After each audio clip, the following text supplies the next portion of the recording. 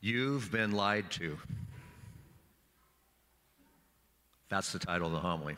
But before we get into it, I'm going to go back to Ash Wednesday. If you weren't here on Ash Wednesday, kind of set an image for us for Lent, coming in and experiencing this great season to come back to the one who created us and saves us. And the image was, be a sunflower, S-O-N, flower. Be planted here. Be planted in truth and light. And don't do your own thing. So many of us can, and we have the tendency, I'm going to do my own thing. No, do his thing.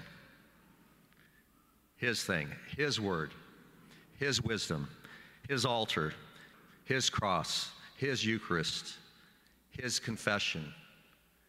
Absolution and confession. I absolve you in the Father, in the name of the Father, Son, and Holy Spirit. That's what he does for us. So we want to be planted in that. And as we're planted, then we can grow. And grow in God, forever blooming. John 10:10, I've come that you might have life and have it to the overflowing. And what do we grow into? We grow into being beautiful. Always pointing to the sacrificial love of the cross. Let your light shine for all the world to see, that they may see your works and give glory to your Father in heaven. And it's not only beautiful, and the only beauty that there is, but it's fragrant. People will say, where did you get that love and that life and that joy and that passion and that generosity? I want that. And that's the fragrance and the sweetness of Christ. The sun, S-O-N, will make you grow and bloom and become beautiful and fragrant. Just be in the sun. Receive the sun. More than anything else that God would want for you or me is this, to receive all that he has for us. Plant in the church and her sacraments, and you will never be wanting. I don't know when MTV came out, and that might be for us older people, but that was 70s maybe, 60s, and they were talking to the TV producer, and they said, hey, how do you know what they want? How do you know what to give them? And he responded, we don't ask them, we tell them what they like. How often does that happen? People telling us what we like, what truth is. You've been lied to. I've been lied to. We have been lied to. And very heartbreaking, our children have been lied to. What was that lie in your life? What is that lie in your life? Our children, am I a boy or am I a girl? And how we've sexualized everything, and we use people, and we don't love people to the glory of God. What the church is about is calling out the liar and his lies. We want so much light shining on that there is no darkness allowed.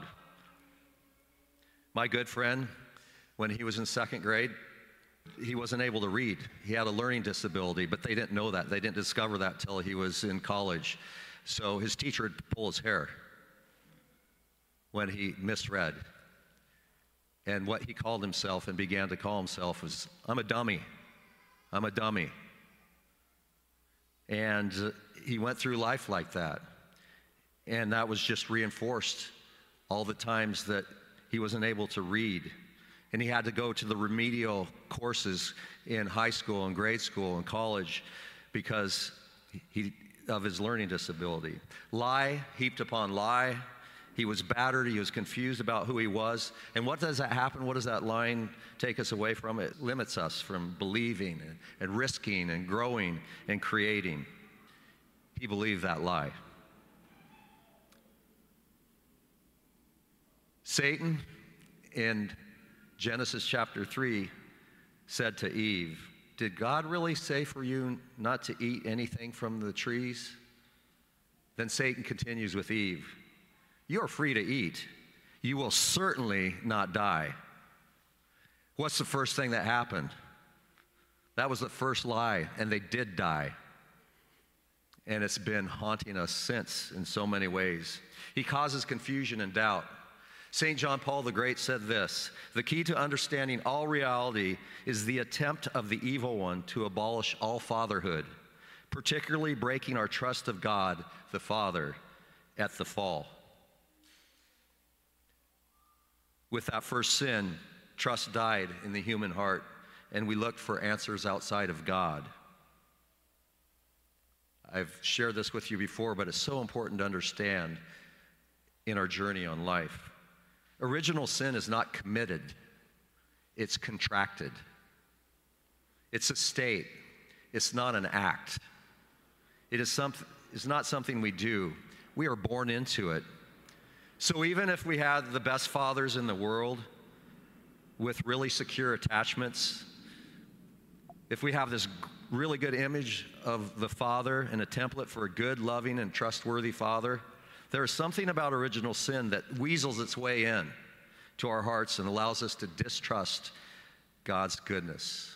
Remember the first line from the Catechism: the Father's plan is our sheer goodness, infinite goodness. The evil one slyly insinuates that our Father is not trustworthy. Satan is a liar, and he's the father of lies. And I don't know about you, but I get sick of these lies that I believe in my own life and I see in this world, and that do so much damage and isolation and destruction to the hearts of our youth and our adults. His goal is to destroy us forever. And his method is lies. Oh, Father John, you're overreacting and you're just being, no. If you say that to me, I would say to you, wake up.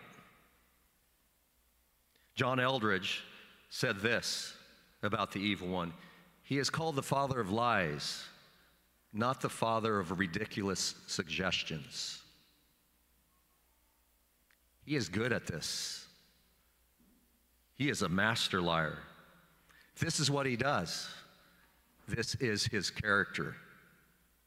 It's like God the Father is singing a beautiful song over our life, and the enemy is singing slightly out of tune, but it's still intriguing, alluring, enticing.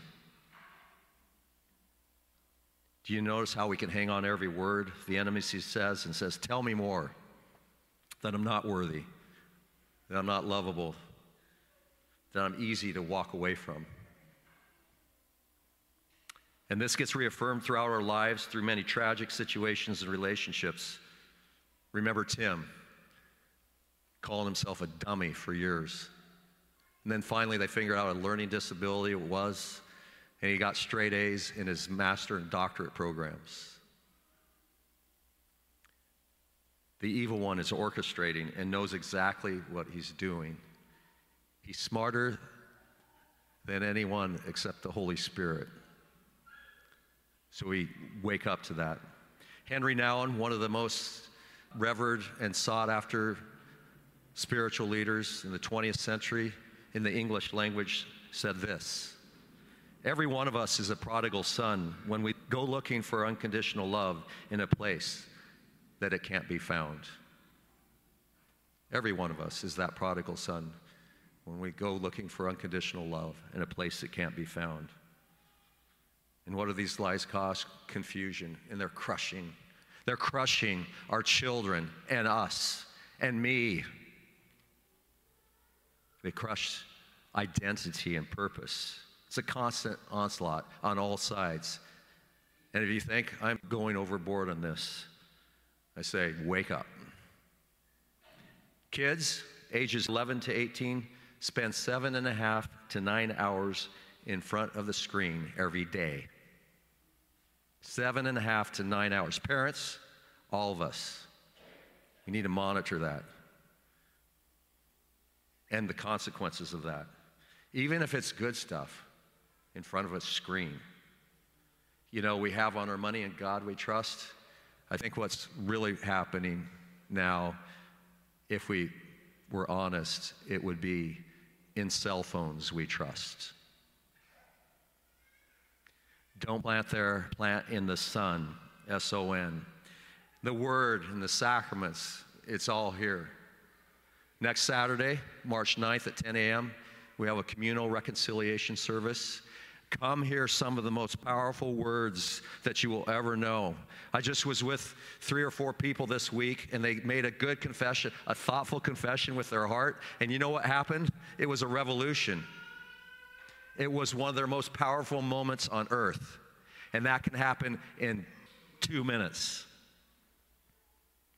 Next Saturday, we gather to celebrate that great mercy that God has for us. Let the sun shine and make us beautiful.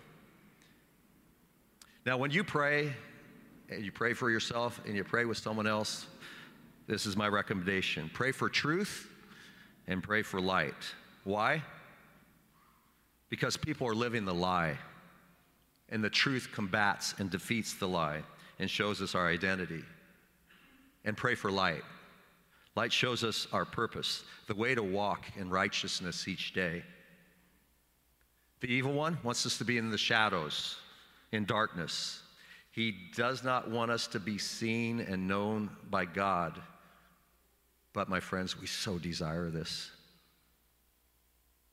I can't tell you so many times in my own life when I want to share my day with somebody, but I'm busy or I'm alone. And we can present like we have it all together, but none of us has it all together. We can present, have nice clothes, nice house, nice car, makeup, smiles, I'm good. And it can be such an affront to authenticity. Or we can think, I'm the only one who's bad. I'm the only one who's unfaithful. I'm the only one who's struggling with lust and pornography or greed or pride or resentment or whatever that might be. But we have all fallen short, very short. All these lies. Again, his goal is to destroy us. The evil one's goal is to destroy us. And his method is lies. God wants us in a relationship, in a family. That is what we were made for. We wandered off, did our own thing, and planted in a lie. What lie have you believed? What lie are you believing right now in your life? Pray about it. Talk about it as a family, in your group. What's the church about? Calling out the liar in his lies. I got this one, it kind of rhymes, but maybe you can take it with you. It's time to cry over the lie you buy. Cry over the lie you buy. Tim bought Dummy, and that was for over 2 decades of his life. It so limited him. Why do you have to cry over the lie you buy? God has given us nothing but good things and loved us with everlasting love, and we threw it away. Rita Simons, this poet I enjoy, says this as we move towards the truth and light. This is addressed to God. Will you refuse a sinner who's called to be a saint? You are the one who calls me. I'm at your mercy gate.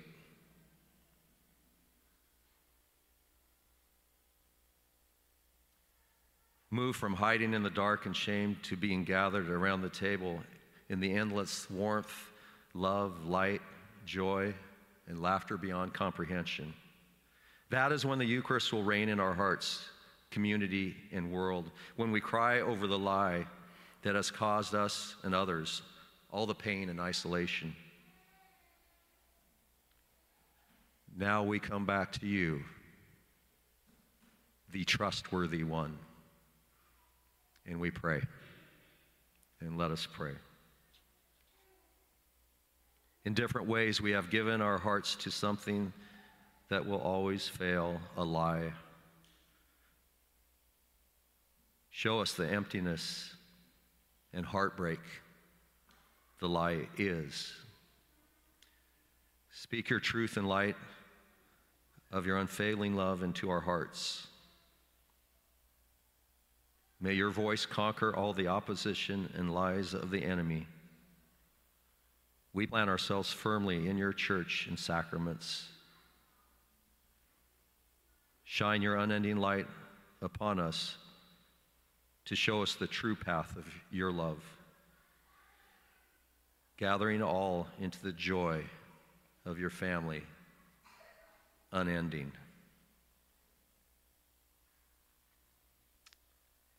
Amen.